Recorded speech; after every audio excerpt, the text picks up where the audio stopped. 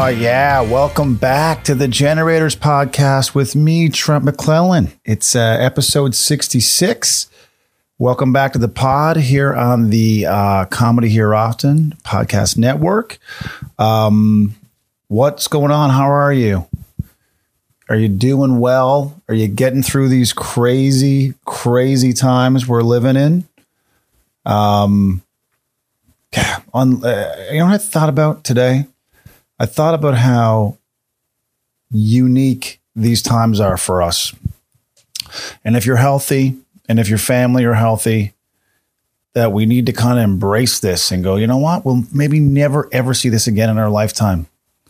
And kind of just let it in. Like, this is the experience we've been given, and let it in, you know, and try and make the most of it. That's all we can do. Be smart and try and make the most of it. I'm recording again today from Halifax, Nova Scotia, Canada, Earth. This is episode 66, okay, with my guest, Joshua Green. I'll get to that in a little bit. But what if you're saying to yourself, Trent, what have you been up to since last week? Okay. And by the way, big thanks to everybody who listened to the episode with Bob Saget last week. Thanks for all the feedback on that, and glad you guys enjoyed it. That was a fun one to do. And Bob was a great guest, as I knew he would be. And I'm glad folks got some entertainment out of it. You know, some value, a few laughs, if you will, a few chuckles. There's nothing wrong with that. Okay. We need that to end off 2020. Okay, because it's been a shit show. Who we kidding? Absolute shit show. Remember that grade you had in school? That was your worst year? Do you remember that? Even if school was a breeze for most people, there was a year where you're like, man, didn't think I was going to get through that. That was a shit show. I had a couple of those years. I would say grade 7, grade 6. Grade 9, I don't recall it being overly easy. But after that, I kind of found my way to average, you know, figured it out. Well, that's what 2020's been. That year where you're like, man, I don't know if I can do that. This was the year you got acne. Remember that year? Your face just exploded. You're like, what is this? What the hell happened? What is going on? How much more do I need to wash my face? How much Clearasil can I apply to make this go away? Turns out, no amount. Okay. It was just a hormonal thing, but you didn't know that. You know, you thought you could fix it. What a great product. Clearasil. They're like, oh yeah, we take care of acne. No, you don't. You know what takes care of it? Time. Okay. Time. Right? But you don't know. You're just applying it, thinking, oh, yeah, tomorrow I'm going to have a perfect face. Nope. Same face, just with stuff on it now. Now you got stuff on top of the stuff you already had. You're just layering stuff on top of that thing. That's what you're doing. Anyway, that's what 2020's been so far, you know? Just an absolute gong show. And let me tell you something. This is something that drives me nuts, and it's been a problem, and no one's talking about it. But I'm going to talk about it right now. Okay? If you're out there in the world and you're driving a car that makes a ridiculously loud amount of noise, you should have to pay more for registration or insurance. I'm saying that. There's no need for your car to be that loud. No one's impressed by you. Nobody.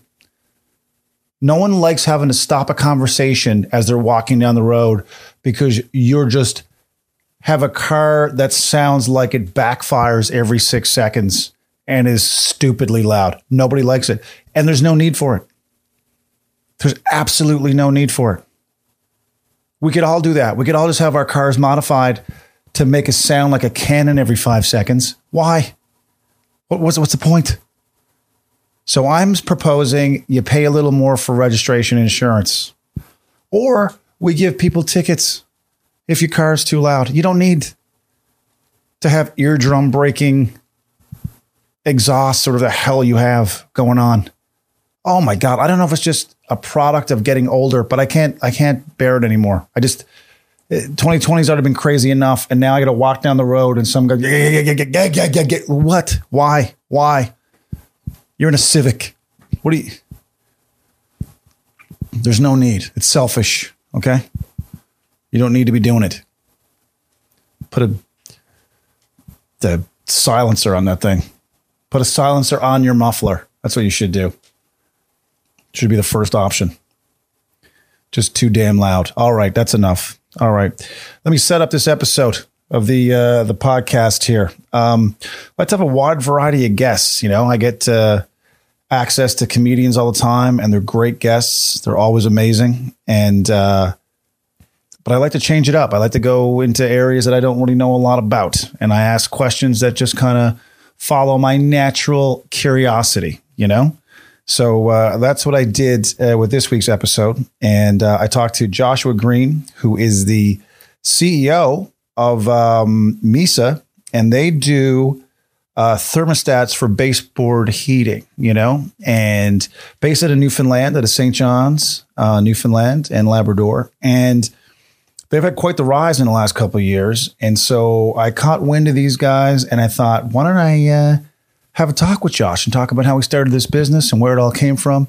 And he's still a relatively young guy. This is one of those guys that's just so brilliant and so smart. And him and his brother, they start this company, you know? And I'm like, man, when I was that guy's age, I was still, again, trying to figure out how to get hickory sticks out of a vending machine for free. Okay? Meanwhile, this guy's like, oh, I'm going to develop a smart thermostat, you know, and change how that world looks. Like, well, good. Okay. And meanwhile, I'm trying to get cheesies out of a vending machine hotel, in a hotel. I just, anyway, it's humbling to me. Anyway, had a great chat with Josh, and you're going to learn a lot about entrepreneurship, a lot about how he started his business, how he went about it.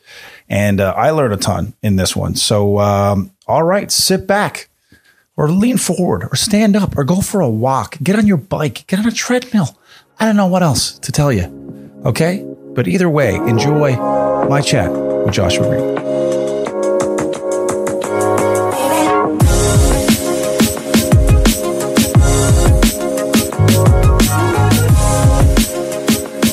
I am joined by Joshua Green. Joshua, how are you? I'm doing fantastic. How are you doing? I'm good, man. I'm good.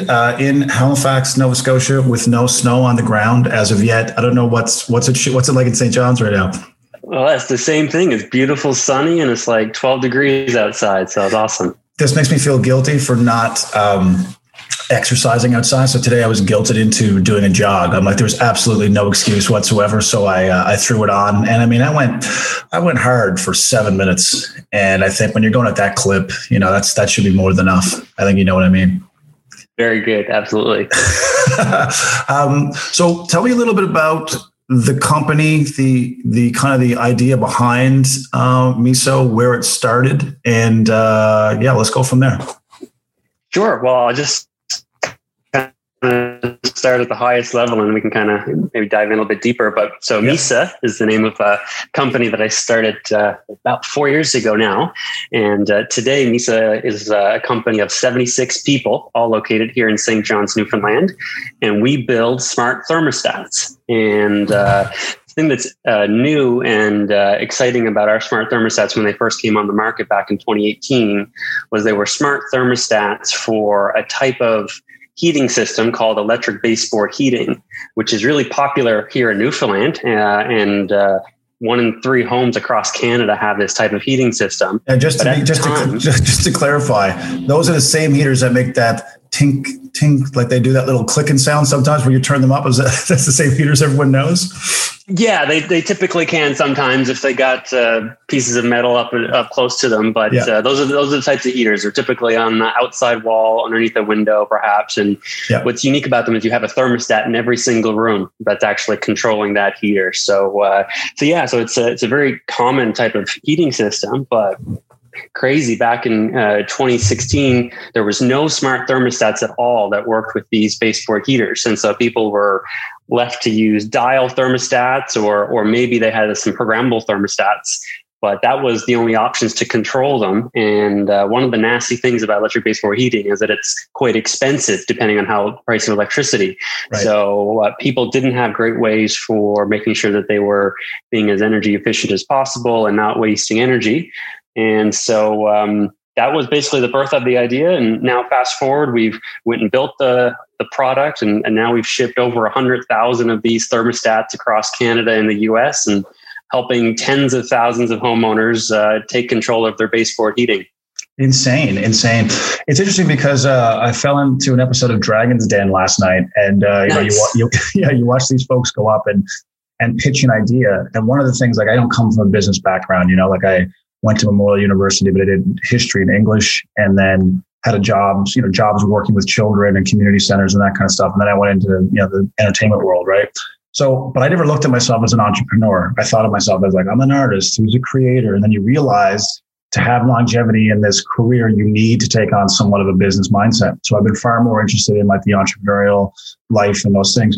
But when I watch shows like Dragon's Den, I often think these people who are pitching, they need to present a problem first, an actual problem that other people believe exists. And if you can't sell the concept of the problem, then investors are just like, well, that's not a real problem for enough people for a viable market. But when I look at something like this, and you're right, you talk about heating costs in Newfoundland. Like, I remember my grandparents' heating bills were through the roof when I was born and raised in Corner Brook, spent a lot of time in St. John's and rented places. Heating was insane. So you had no problem, I would imagine, showing that there was an actual problem. You know what I mean? Absolutely.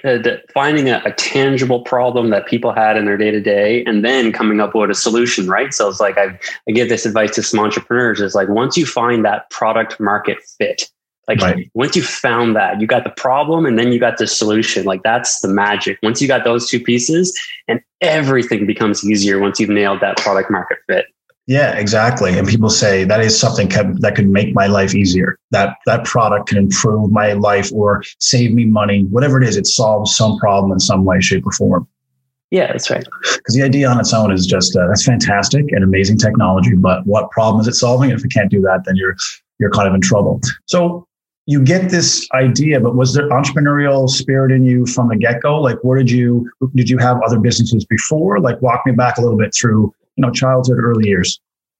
Yeah. So, I mean, kind of growing up, I think there was definitely like opportunities. And I remember some memories of like my dad, who's a big influence in my life, of course. And he's kind of helping me be aware of what entrepreneurship was. And he wasn't an entrepreneur himself, but his father owned a little store out in, it was in Bayvert, Newfoundland. So he had a little convenience store. And so that was my grandfather. And so there was a little bit of entrepreneurial spirit from him, kind of skipped over my dad, but my dad definitely kind of made it aware to me and encouraged me to do lots of things. And I didn't have a lemonade stand, but I do remember making these like wooden figurines out of like 4x4 posts or something. I found like there was like a whole bunch of 4x4 posts in my backyard when I was probably like 6 or 7 years old, and worked with my dad to like make these like dog shaped things. And then I would bring them out into the street and try and do like a yard sale or an auction with the neighbors. And I legit like remember this at like, I was probably 6 or 7 years old. So that was a little bit of an entrepreneurial thing back then. But I guess, I mean, kind of going through high school and then into university, was drawn to that. Hey, it'd be really cool to actually have your own business. And so I basically right out of university, I didn't even apply to any jobs after graduation. It was just directly into entrepreneurship and really was directly into this business that we have today. So I mentioned Misa, but actually that's the name and the brand of the company. But there's a company that called Empowered Homes is actually the name of the actual corporation. And that's the company that I started right out of university. And it was actually a consulting gig going into people's homes to recommend how they could do more efficient things in their home. So I was doing this full inspection of their house, right from the crawl space all the way up to the attic. And I was crawling around in the insulation. I had this thermal imaging camera to help people identify heat loss. So I was that type of person. And I did about 30 or so of those here across Newfoundland. And it was through that experience of being the energy auditor that I found this opportunity for the thermostats. And then from that, got my brother on board, who's my co-founder. We can talk a little bit about that. But then we pivoted to doing the thermostats full time. That's amazing. That's amazing. So you kind of just stumbled into it a little bit in terms of identifying a problem. Absolutely. And another piece of advice that I give to some entrepreneurs or anyone who's interested in business is I say, if you can just do something to put yourself out there, like it might, very rarely is the first thing you're going to do going to be like the thing that you then go on to spend the rest of half your career doing, right? It's not, right? Like, but if you can put yourself out there, you're increasing the probability that you might come across an opportunity. So, and there was this quote that I heard from somebody: the best way to be in business is to just be in business. It's just like, just do it and get into business, and you're going to find an opportunity if you stick it out long enough. Yeah, so true. And because the same thing applies to entertainment and a career in comedy, for example.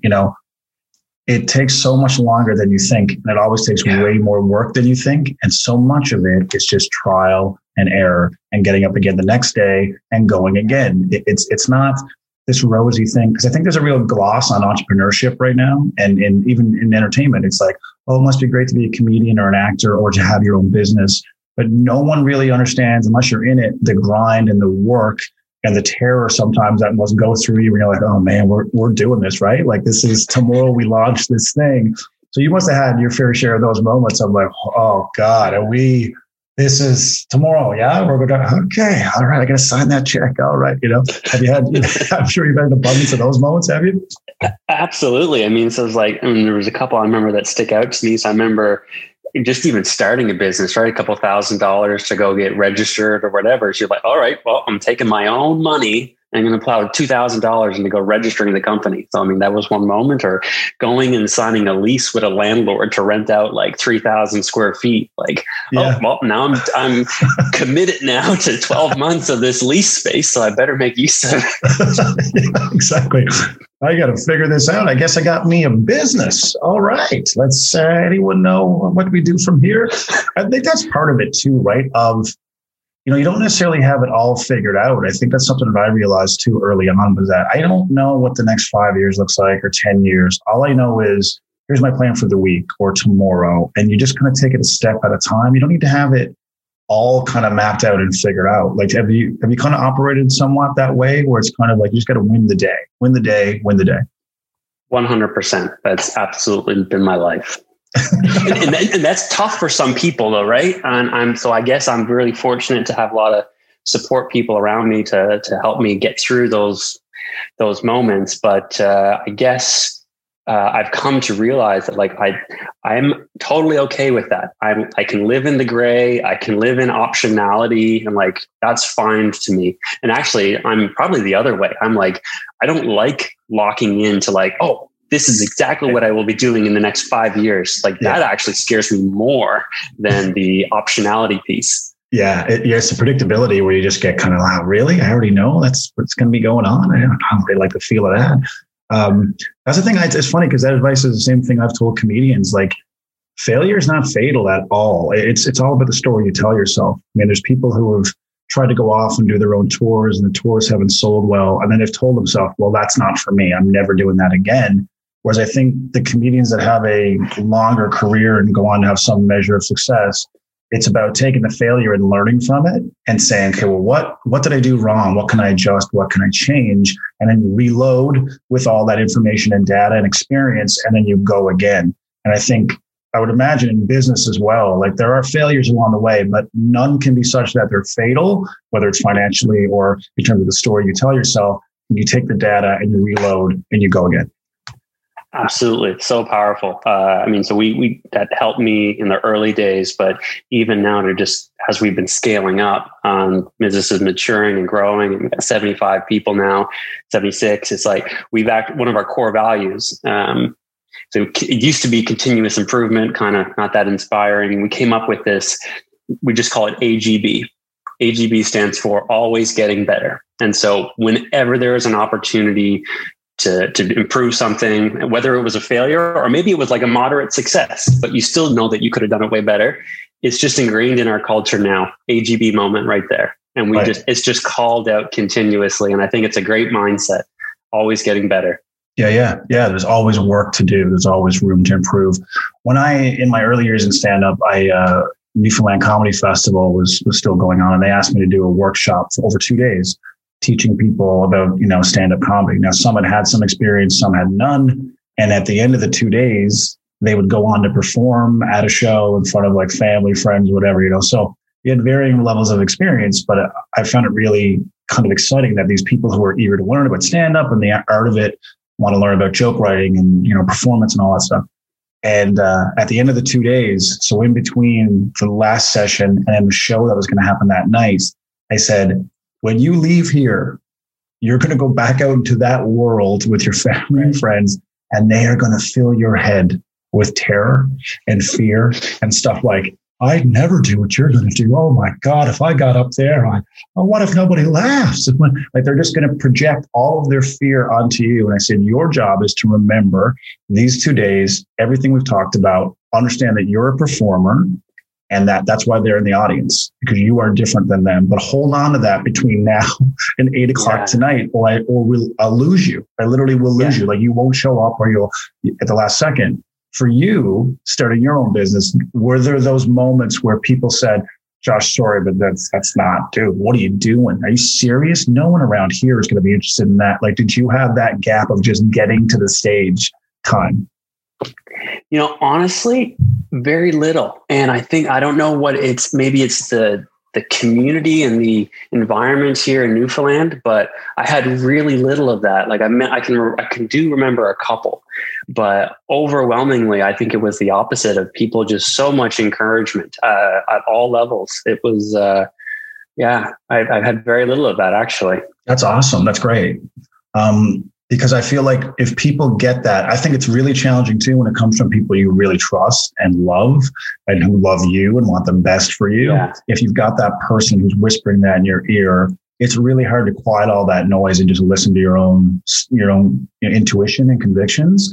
And I feel like there's a lot of people out there in the world who may have an idea or something they want to go into, but the noise is just too loud. The negative noise is too loud. And so they can't block it all out enough to then step into it and fully immerse themselves in this new thing that they want to do and try. And I feel bad for those people because I know what that's like. I know what it's like to feel like everyone thinks you're crazy to go off and do that, to walk away from a stable thing that you know and trust and go take this chance on something that may or may not work.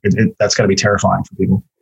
Absolutely. And you need to need to be fully committed to it, right? Like you can't be, it's so hard if you go 1 foot in, 1 foot out. You just got to be committed to it, right? Yeah, for sure. I remember I had a day job and I would gig on the weekends, and I've said this a few times on the podcast, but my goal was just to be the guy who doesn't have to go to the day job anymore. And I thought, regardless of how much money I make or fame or no fame, if I don't have to go do that anymore and I just get to be a comedian full time, I will have won.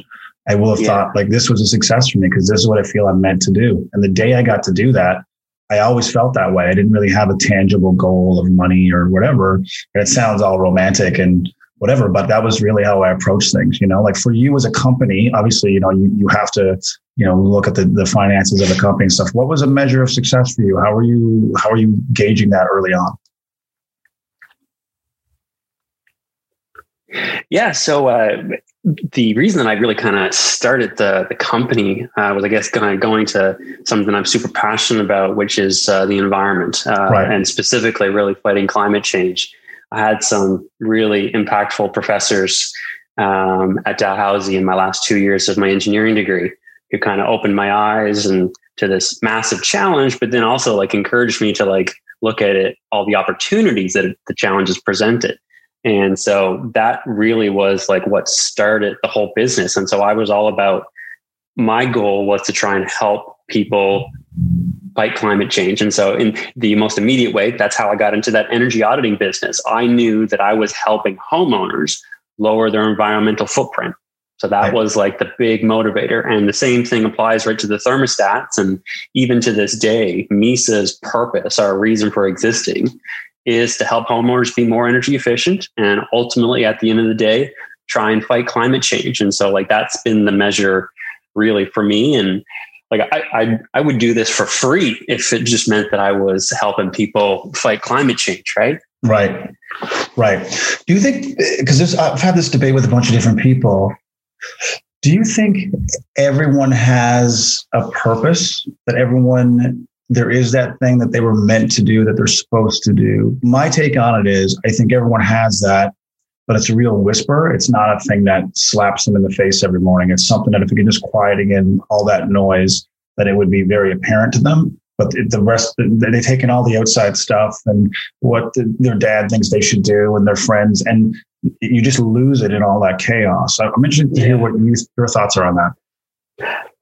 I definitely think so. But I would say that I don't even think it's like, it's one thing. Like it's often probably more than that. But people most often can't even find the one thing because of all the noise and the chaos and not taking the risks and not following really what they're meant to do.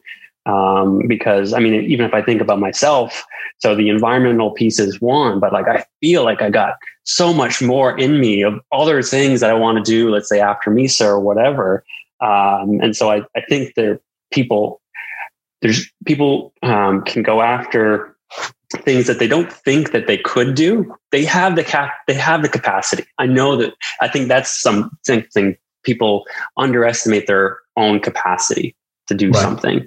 But I definitely think that everyone has at least something that they can get excited about and contribute to, if not more than one. Right. Yeah, that's a good point. I think you're right. There's a number of different ways you can find that purpose and impact the world as a whole. So you create this thermostat. Now, how do you let the world know about it? How do you go from now, okay, it's ready, now we need to get it out to the masses and hope that this thing takes on? What was that process like for you? And I'm assuming somewhat terrifying. Or maybe you're just the guy who's like, no, I know it's going to work. Slept like a baby last night. It was amazing. What was that day like? Yeah. So this is where I'm going to bring in Zach. So Zach is my co-founder. He's my brother. He's younger than me by 3 years. So he had to be your co-founder. You had no choice. You're like, this is it. He's this guy. I got to share meals with this guy. Go ahead. Yeah. Yeah. And so he's a lot wiser than me in a lot of areas. And the one area that this was pivotal for the business. So I was kind of the techie guy, and I built prototypes of the thermostats and all that kind of stuff. But he was the one who figured out actually how to demonstrate that there was a market for this. And so what he did was we were thinking about doing, I'm sure you heard of this Kickstarter platform or Indiegogo. We were thinking about doing a Kickstarter campaign because it would have been a way to gauge the interest for the product. For a couple of different reasons, we ended up not doing the official kind of Kickstarter platform, but we essentially did like a Kickstarter on our own website. So basically, Zach made this beautiful looking web page. We put up some pictures of what the thermostat might look like, what the problem it was solving, how much it was going to cost. And then he just tied a little pre-order e-commerce plugin to the website. And then he went and figured out how to do Google ads and Facebook ads to drive people to the website. So he has an engineering degree, mechanical engineering degree, and he figured out all of this just by watching YouTube videos. It's like amazing. Yeah. So he does this website. He spends, I don't know, $500-$600 on Google ads to drive some people to the website. And it was like quiet for like maybe, I don't know, 3 or 4 weeks. Not a single pre-order came in. And then all of a sudden, this random person, I think it was maybe like Connecticut or something, complete stranger, orders 5 thermostats from us. And we're just like, what? Somebody actually ordered it. And then like the next day, another stranger. And so over a period of, I think it was like 3 months, we sold 500 thermostats, just pre-ordered. Like this didn't exist. We just said, hey, put your credit card information in. Here's what the product is going to look like. We're going to ship it to you in 12 months from now. And we collected pre-orders. And so over that 12 months, we actually pre-sold $750,000 of thermostats. Over 12 months. over a 12-month period. So we started basically taking pre-orders for like it in December of 2016. And by December of 2017, we had essentially raised and collected $750,000 towards this thermostat that at this point still doesn't exist yet. That's amazing. But you're right. What a great way to gauge interest when people are like, yes, here, take my money. I definitely want one of those. And that is a problem that I want solved.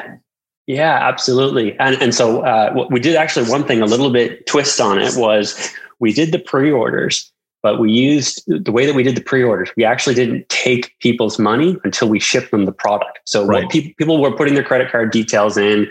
They saw how much it was going to cost, and they authorized us to charge the credit cards once it shipped. So we actually didn't have any money, but the beauty of it, because now we demonstrated that there was a need for the product, we were able to do the whole investor thing, the Dragon's Den thing, and approach the local investors here in Newfoundland. And they were like blown away by these pre-orders that we were getting. And we were able to raise our first investment. And that investment money is what allowed us to actually go build the products. Right. Yeah. That's fascinating.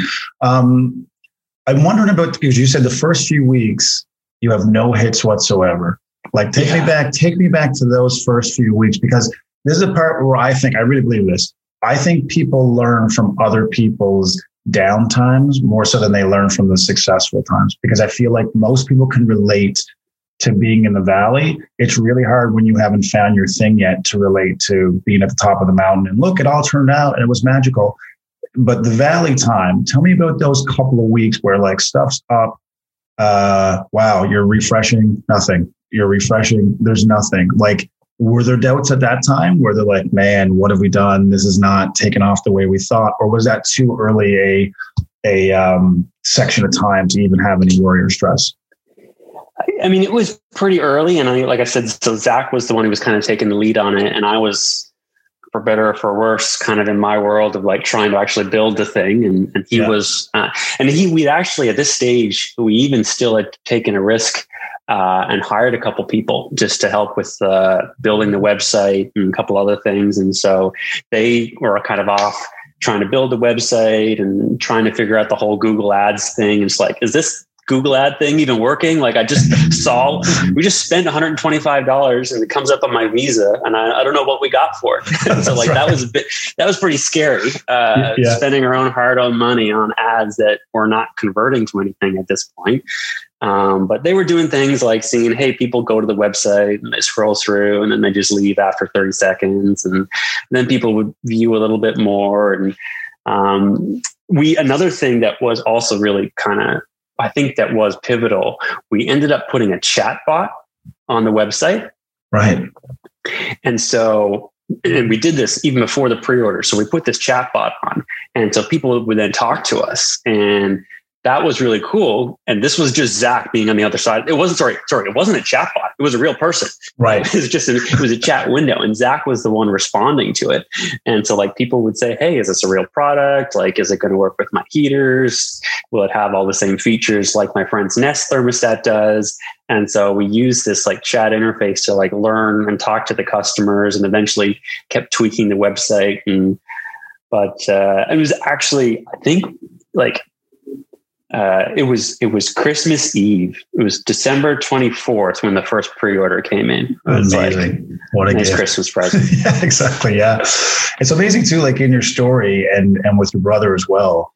Like this happens so many people I talk to about their journey is about how you have to take on other skills that you didn't necessarily have. You know, we all want to kind of just apply what we're good at. And this is what I want to do. Like I have friends of mine who are physiotherapists or chiropractors, and that's great. That's what they love. But they had to learn these amazing other skills to be able to have a business and open up their own clinic and their own practice. Yeah. And they go, it's even things that they don't necessarily love doing, but they realize it's a necessity to have a successful business. And for, your brother, it's like, well, I got to figure out these Google ads now and how to do Facebook ads and stuff, I'm sure there wasn't money to just, we can just hire everyone for every single job needed. We can just dole out cash to all these people. And that is a common thread through a lot of people's stories, of like, well, I guess we just got to figure it out and trust that you will. Just got to figure it out. Yep. So Zach was on that side on the pre-orders and So in addition to me trying to build the product, I also had to like do the finances. So I didn't know what it meant to have like a cash flow model. Like, what is that? And so I'd figure that out and talk to people. But I think the big piece that I learned, and like the good side of it, is that there is so much resources available for people, not only online, but also people in your community are willing to help you. Like that actually blows my mind how generous people are with their time and like, hey, let me help you out with that. I've done that before, and it's quite easy once you get past it, and I'll show you a couple of things. So like, absolutely. You just got to figure it out, and the resources and the people around you, there's no reason why you can't figure it out. Yeah, it's funny because when Christine Gowdy was on the podcast a couple of weeks back, that's one of the things she said about when you're following your passion, and once you start that momentum of doing your thing, other people then start to gravitate towards you. And I found the same thing in my own career. Like once I fully committed and was all into being a stand-up comedian, it was amazing. The friends that came out and said, hey, my company's having a holiday party and we need some entertainment, or hey, and they would refer me to somebody else. But once you're all in on your thing, people then start coming towards you with their resources and their knowledge because they see something positive happening and they want to be a part of it. And I think that's kind of what you're touching on there. Absolutely. Yeah. People want to be part of something that's cool and exciting and making the world a better place. And that's definitely been my experience as well. Yeah. So where did you get this first, you touched on the university and professors that put you onto problems in the world that needed solving, that there were opportunities there for you to kind of step into. Was there anything else that kind of led you down that road of kind of like looking at the world as a whole and saying, oh yeah, there's stuff here that needs a fix, and there's stuff here that someone needs to step in and provide some solutions for? Probably not from that angle, but I just growing up, I was always into tech. Like I just loved tech. Yeah. Whenever I could buy that was new and was digital and I had all the different iPhones that I could get. And I remember when like Nintendo Wii came out, like going and camping outside Future Shop, like the night that this new gaming console. So I was just into tech. I loved tech. And so then it was just so cool to see these two worlds collide, the environmental climate change world and then the tech world. And so you have those two combined. It's just like, wow, now I got two things that I'm super passionate about and it's all combined, right? Yeah. Yeah. It's weird too. I mean, I know it's an adage that people use all the time, but it's like, the more you know, the more you realize you don't know everything, it's such a big world. And every time in my life, I look at university students now and I see them walking down the street here in Halifax with their, St. Mary's backpacks on and down. And I go, that's a kid. That's an actual kid. But I remember when I was in university, I thought, I'm an adult. I've got a bill in my name. I live in a place that I buy groceries now. Like I thought I had my shit figured out. And I was like, and you realize like, I knew nothing. I knew absolutely nothing. And then I realized that actually doesn't go away. Like as we get older, you still realize there's so much to learn and so much to gather. Mm. And the other thing I realized, which I love about my job now as a comedian and actor, but also podcasting, so many things are translatable across professions, where you can go, you can learn from a musician or someone who's in tech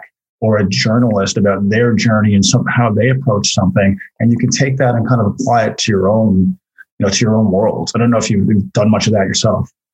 Absolutely. Yeah. I mean, the one that resonates with me a lot that's obviously shared is we're all people, right? And everything is relationships. And that's every single day I'm figuring more and more about that piece out, right? How do you successfully work with another human being? How do you build trust with another person? How do you get a group of 5 human beings to build trust and work together, right? And that just spans every walk of life, whatever, anything you're doing is involving other people, at least in most cases, right? And so that, and you're learning that every single day. Yeah. You will learn it every single day, probably until you die, I guess. Yeah. I was talking to someone the other day about that, actually, about, I think in order to be successful in life and business in general, I think you need a combination of confidence in what you do, but also an equal amount of humility. Like it's got to be 1, 2, 1, 2. Like, so you really believe in what you're doing, but at the same time, you realize you do not know it all. You can learn from other people. And it's okay to also admit when you're wrong. Like when you mess up, it's okay to go put your hand up and say, yeah, I did not handle that well or didn't do that right. And I think when you do that, other people mirror that. People on your team will mirror that and go, okay, so accountability is a real thing here. It's not just something we have written in our mission statements. It's actually, we live this, and for you, it's one thing to build a company, but now you have a crew of people. You have this, like, how has that been for you in terms of managing people? The most amazing experience ever. And I'm so lucky looking back 5 years ago, it's actually hard to envision like that would have been the opportunity that I had, but it's been such an amazing experience. I've loved it. There's been certainly some hard times, but in general, it's just been a phenomenal experience. There's nothing better than like getting other people bought into the same mission that you're trying to do and see them overcome challenges and see them have wins and successes. And seeing the collaboration happen, like it's so rewarding. Yeah, I'm sure. Now, I want to touch back on, your relationship with your brother, because on paper that can go, oh, family business. Look at us. We're amazing. I know. You know what I mean? But I was listening to a podcast the other day, and it was these two female co-founders of a company, and they said they actually go to counseling on a regular basis because they said in a real relationship, sometimes you need to go and clear the air and you need a third party to help you. Have you guys gone to counseling? Have you sat down and said, you know what? I'll tell you, when you do this, with the pen, it drives me absolutely batty. Can you not do that? Or is it been, no, we figured it out? We do that. We don't go to counseling. We do it just so there's three reasons why Zach and I work great together that I've kind of codified over the years. Starts off with, we both share the same values. And that's so important. I guess that comes from our parents, how the way that they raised us, but we both share the same values. And I think that's really important because at the end of the day, everything, hard times especially, will boil down to what are the values? So we share the same values is super important. But what we are different on is like our unique skill sets. And so his brain thinks a certain way and my brain thinks a different way. Right. And so when it comes to like that tactile stuff and specific things, we have complementary skill sets. So we're not like stepping over each other's toes. So that's good. And then the third one, to your point about the communication, is like we have full, complete transparency and honesty with each other. And we will call each other out every single time when we need to, support each other when we need to. So we have complete, full, transparency and communication between the three of us. But those three things in general, it's like really important. And then I think why it's worked well. Yeah, it sounds like you got clarity there. And I think sometimes in those partnerships, there isn't clarity. It's kind of like roles haven't been defined and values haven't been defined and people are just kind of winging it. And I think you're right. You need somewhat of a firm framework that it's got to be in here. We got to agree to these things. Yeah, exactly. I find, when I look at places I worked before I, got into entertainment and stuff, you realize people have different leadership styles. There are people who I think were leaders, which I find interesting because sometimes people get promoted to a leadership position, but it was only because they were really good in one job that they did. They did a task very well. And someone went, we're going to promote you to management, which is a completely different thing of like, no, that doesn't mean they're good at like leading people. It just means they were good at this one task that they did daily. And now you're asking them to do something that's completely different. But it seems like the corporate world works that way a lot. But I remember the people that I respected the most were the leaders who would put their hand up and say, hey, I screwed up. I did not handle that well. And I think it did lead to accountability for everybody else that was under them. It was like, okay, that's a real thing. Again, that's something we're really doing. And there will be no passing the buck. We're not going to bullshit each other. It's like, boom. And then things are dealt with quickly and you don't waste time. You move on quickly to what the next thing is. But we're not, well, no, you said you're going to send the email. I didn't say I was going to send the email. You said, can someone read back? Like, it's just like when the person knows, they know, I'm supposed to send the email. But everyone's fearful. People walk around in terror all the time. But it sounds like you're trying to create an environment where it's like, no, accountability is cool. Or we can have these conversations and there's not, dire, consequences as a result.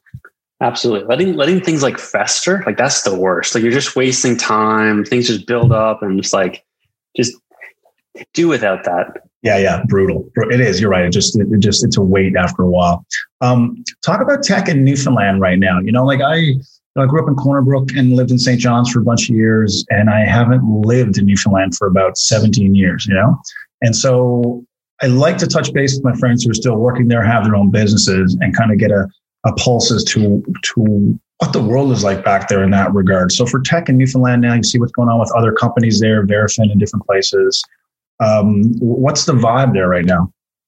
It's an amazing vibe. So I'm so fortunate to be here, and I guess I've kind of watched it evolve. So I lived in Halifax for a good stint of time, and then I moved back to Newfoundland in 2013. So I've been here now for 7 years, and so I've seen, I guess, the community evolve. But actually, for the first 2 years of the business, I was just trying to go it alone, which was a terrible thing. I had no idea that there was even a tech community, or I didn't know there was like incubators like Genesis around to like actually help people out. And so I was bumping along, doing my own thing and just kind of not getting nowhere with it. And it was actually Zach who then said, Josh, Genesis is at Mon, and they're like a great way for us to talk to people in the tech ecosystem and here in Newfoundland. So we became a part of Genesis, and that really just completely opened the doors just to see how much of a community was already here. And then, like I said, over the last 5 years, it's just continued to become this amazing place that it is now. And there's lots of amazing companies. So Christine's company, Colab and Breathe Suite, and a bunch of others. And Verafin, of course, they've been way out front leading the charge, and they've inspired every one of us. And so the one thing that I think is just, at least from talking to a couple other entrepreneurs like across Canada, and even talking to some entrepreneurs down in the States, there's this really like, positive and like collaborative sense here in Newfoundland, where I think all of the entrepreneurs and all the startups here want all of the other entrepreneurs and all the other startups to succeed. There is no competition. There's no, it's just such a positive mindset. And nice. I think that's really cool. Like we're always trying to encourage each other. If one company's got a challenge, like we got communication lines where this person can reach out and say, hey, I'm having troubles with this. Has anyone also experienced it? And often there's like 3 people with their hands up. Hey, I've done that. Here's my experience with it. So There's just an amazing ecosystem here. And I think it's still in its infancy. And I'm so bullish about how much it's going to grow and contribute to Newfoundland's economy here. Yeah, it's amazing too, because in the comedy world, I walked in with the same notion too of like, okay, this is a singular thing and it's me against the world. And then I realized that those relationships with other comedians and bookers and things were so important. And someone gave me a piece of advice when I first started. They said, other comedians will get comedians work more than anybody else. So someone either giving you a tip or, hey, here's the email to this booker who books, 2 weeks of shows. And I realized it was so true. It was more profound advice than anyone's ever given me, I think, really, because I thought, oh, this is really important then, these relationships and rooting on other people and cheering other people on. And it's interesting to see that it goes across all sorts of different mediums and all sorts of different jobs, is that sense of community. And that, in entertainment, one of my friends described it as there's more than one bus to Hollywood, right? So if the bus comes and that wasn't your bus, it's like another bus is coming in 15 minutes. Like the fact that they got on the bus doesn't mean you're not getting on the bus. It's like, just wait, literally wait 15 minutes and here comes another bus. So things are not that precious. And I'm glad to hear that that's kind of the approach back there. Yeah, absolutely. And I just think so everyone's super passionate about what they're specifically doing, and everyone's like got a specific cause or whatever that they're trying to do. But I think we also all kind of share this of like trying to grow the Newfoundland economy here. Yeah, I think it's something that's like it's something that we all feel passionate about and proud that, hey, not only are we all doing our own thing and we're helping people, and most often a lot of the companies here are doing things that are helping people outside of Newfoundland, right? Like, so Misa, we ship our products across Canada and the US. We do 1% of our sales here in Newfoundland. Same thing with like Collab, right? So, I mean, or Breeze Suite, like it's about selling outside of Newfoundland, right? And so, but we're all passionate about growing the Newfoundland economy here because it's not doing too great in general. If you look, if you zoom really out, and if you turn on the news, you might get a negative feel. But we're passionate about trying to be some kind of positive light there. Well, yeah, I agree. And I think too, when I spend time in Newfoundland and in my hometown and different parts of the province, I always feel like, you know, sometimes you have to kind of reinvent yourself. You know, there are times when things go away and you have to say, okay, well, that's the reality of the situation. How do we as a city or a town or a province reinvent how we're approaching what we're doing? And maybe that means venturing into new worlds and new, new genres of making a living in new industries, you know? And I feel like I always think of Blockbuster back in the day. I'm sure Blockbuster never thought that thing was going away. It's like, we have a business model that's proven it works. What do you mean streaming's coming and people will never have to leave their homes to go get a film? That's insane. And boom, it comes along and there's no more Blockbuster. And I feel like you see that a lot in industry in general. Like if you do not adjust and adapt, or a town or a city doesn't adapt or adjust, they just get run over. And I really want that for Newfoundland. I really want them to go, okay, here's the weather that's coming. Let's get our umbrella, as opposed to waiting to be blasted by the storm and like, whoa, that was terrifying. You know, that's why I think tech in Newfoundland to me seems like such an exciting thing, because it almost symbolizes a reinvention of sorts, if that makes any sense. Yeah, absolutely. And I mean, I can say, so Newfoundland government, provincial government here, a lot of people give them a hard time, and as they should. But in general, my experience is that the provincial government here in Newfoundland has been very supportive of our tech ecosystem, done so much to help so many companies. And I think it's a great thing that the provincial government's been doing. Yeah, for sure. It's good to be open to new ideas and new ways of doing things.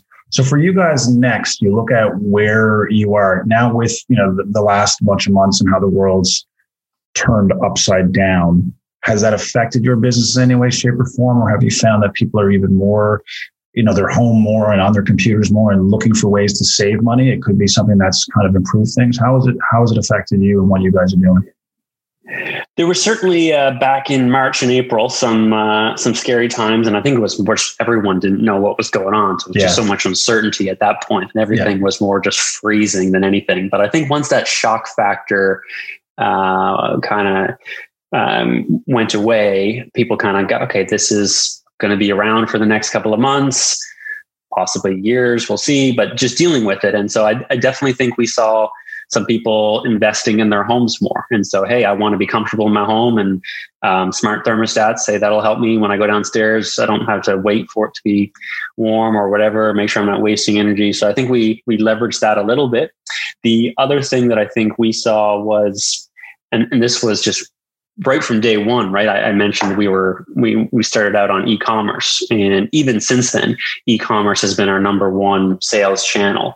Mm-hmm. And so the level of e-commerce because of COVID has just gone through the roof. I don't know if you've seen the charts of growth rates for e-commerce, but it's like a step change this year because of COVID. So that also is kind of a tailwind for us. People easy to find us online.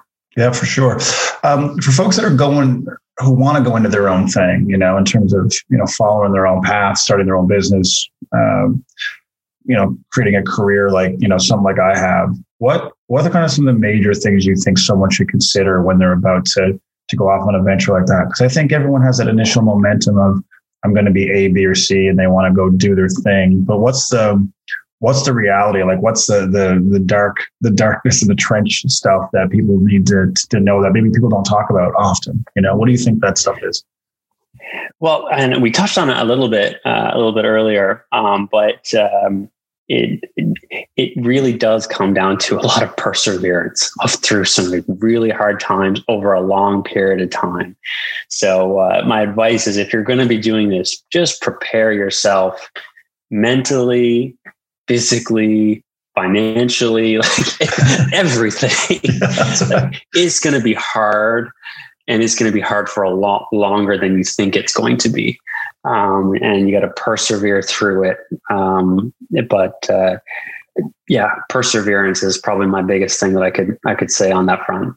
It's so interesting because I have the same conversations with comedians and people in entertainment. It's like, it never, like the concept of like, another level, another devil. It's like, it doesn't matter what level you get to, there's another door you have to try and unlock. And then you unlock that one and you get in that room and you realize there's 30 more doors. And you're like, I got to unlock that door. And it just doesn't end. But I think enjoying what you do, that's why it's so important, because there's always going to be fight and struggle and days that are tough.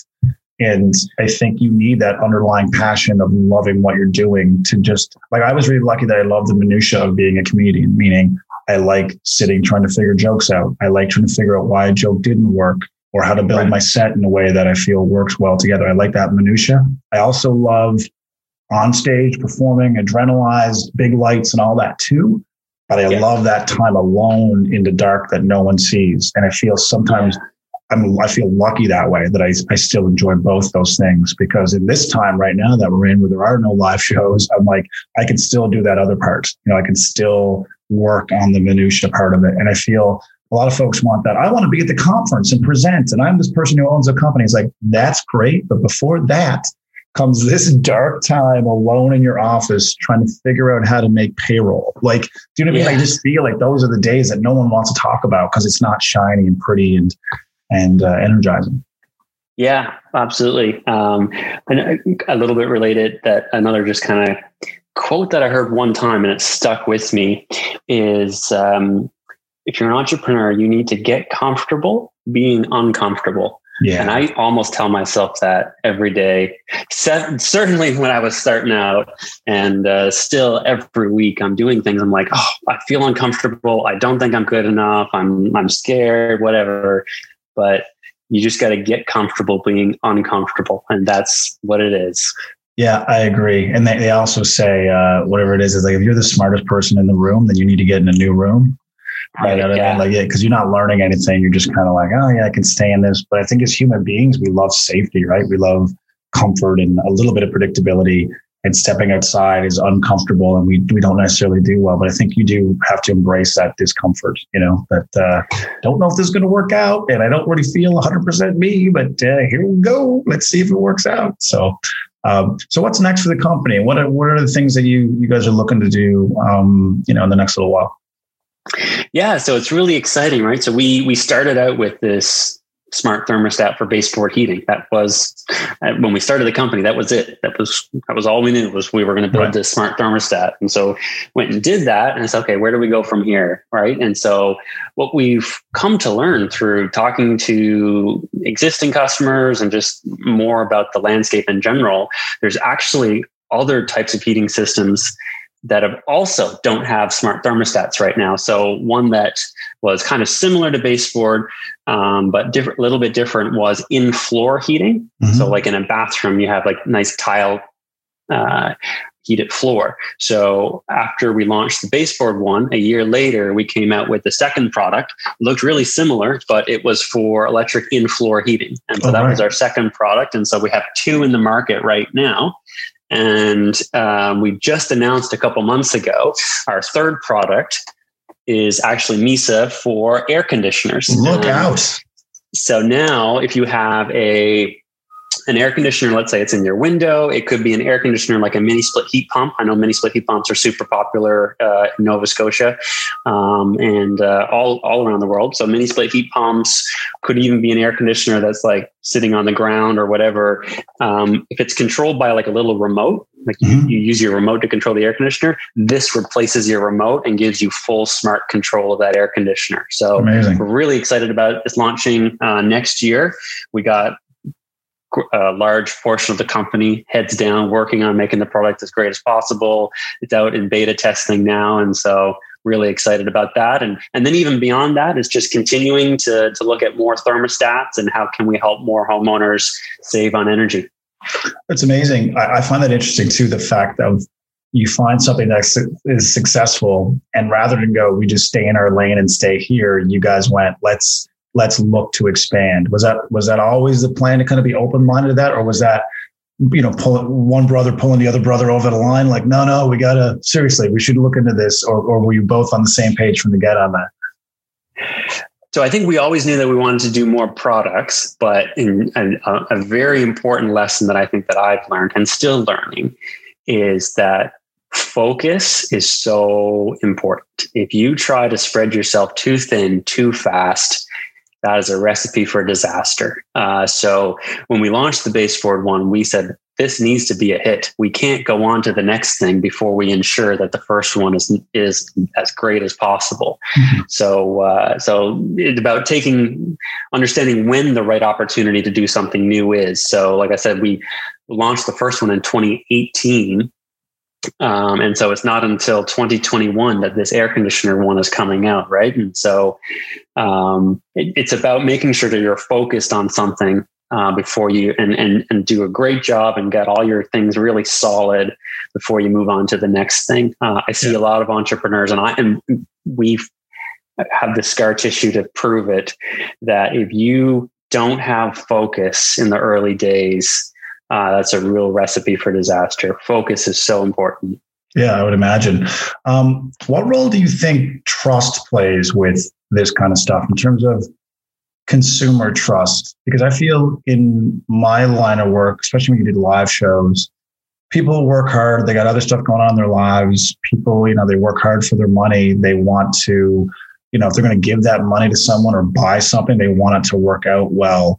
And I've always felt like if 15 people show up to a show, then I got to give those 15 people the best show I can, and that those 15 people will tell another 30 people and so on. And I adopted that motto pretty early on. For you and what you guys are doing, what role does consumer trust play in what you guys do day to day? Huge. Amazon is probably the biggest proponent of this, but they all harken back to being customer obsessed and always thinking about the customer. And we have that same thing at Misa. It's one of our, what we call strategic anchors, but really just being customer obsessed and focused to make sure that we are delivering a great product. And so just one of the examples in the way that we embed that into our company. So obviously, customer reviews. We have this software called Slack, and we have this channel where every single customer review feeds into this channel, and every single one of our employees, 76 of them, are seeing this channel and seeing the reviews come in and live. So they'll see the positive 5-star reviews, which most of our reviews are. We got like over 3,000 reviews now and 4.5 stars. But you still got those 1-star reviews that come in, those 2-star reviews come in, and a lot of them are really valid concerns. Customers having not a great time. And it's so important to take that feedback and say, all right, how are we going to improve this so that another customer in the future doesn't have a negative experience? So I think we call it it's like a customer feedback stream, like it's a river of feedback just from customers, and just bringing it in all the time and just focus to make sure the product is as great as possible. Yeah, because you can live in a bit of a vacuum, I would imagine, when you're so focused on the day-to-day and operations of a company. It sounds insane, but I would imagine you can live in that little bubble and go, well, the majority of the feedback has been great. We don't need to keep checking in with that kind of stuff. Clearly, we're doing the right thing. But those people matter too. And when they feel like they matter, I know that's the way it's been for me. If I've had poor customer service or a poor experience, if someone's gone bent over backwards to fix that, they've actually gained my trust, and I would probably go use them again, as opposed to, well, the first time I used it didn't work very well. Well, they fixed it, and that has built a relationship. Absolutely. Yeah. That's so crucial. Yeah. And people, I think sometimes people are afraid of people. It's like, oh God, they're saying something critical. It's like, oh, I don't want to hear that. It's like, no, but that could make the company better. It could make my comedy better. It could make what we're doing better. And the other thing I realized quickly, I don't know if you guys have had these conversations, but I realized like some people thought the Beatles sucked.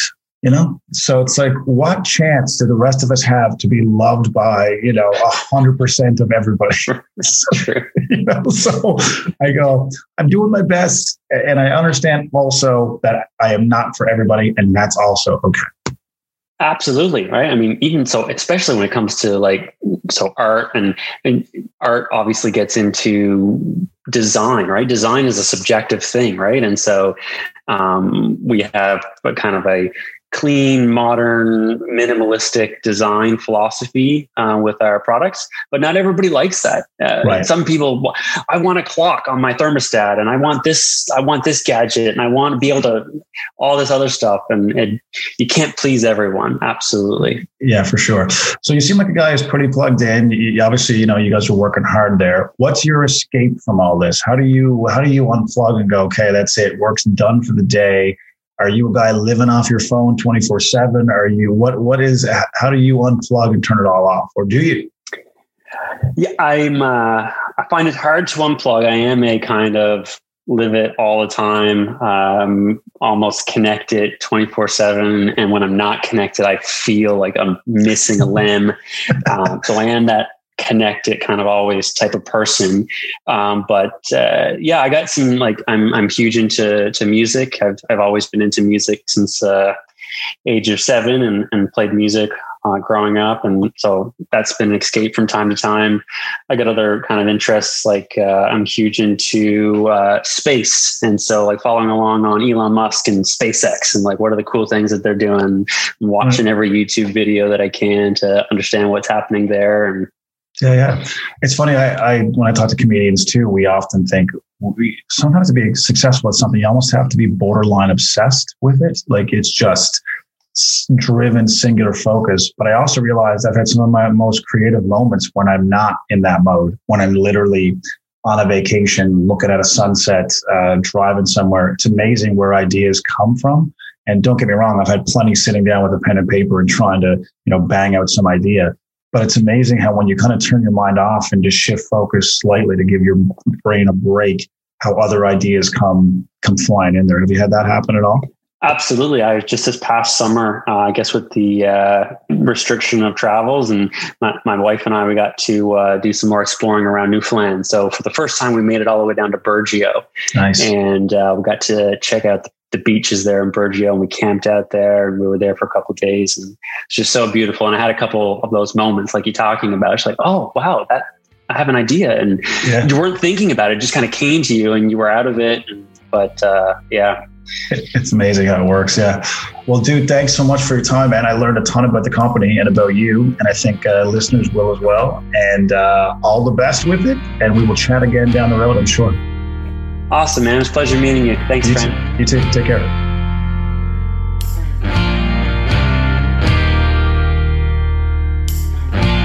There it is, my chat with Josh Green. Really enjoyed that one. Learned a ton from that guy, and I'm sure you did too. As always, thanks again for listening. I hope you're well. I hope you're safe. And don't forget to keep listening to the podcast every single week. Don't forget to subscribe, however you do it. Thanks to all the crew that put the podcast together for me and work so hard behind the scenes. I appreciate all their work, and I appreciate you guys for listening. Have a fantastic week. Find something to laugh at. I'll talk to you next week. All right. We'll see you then. Bye-bye.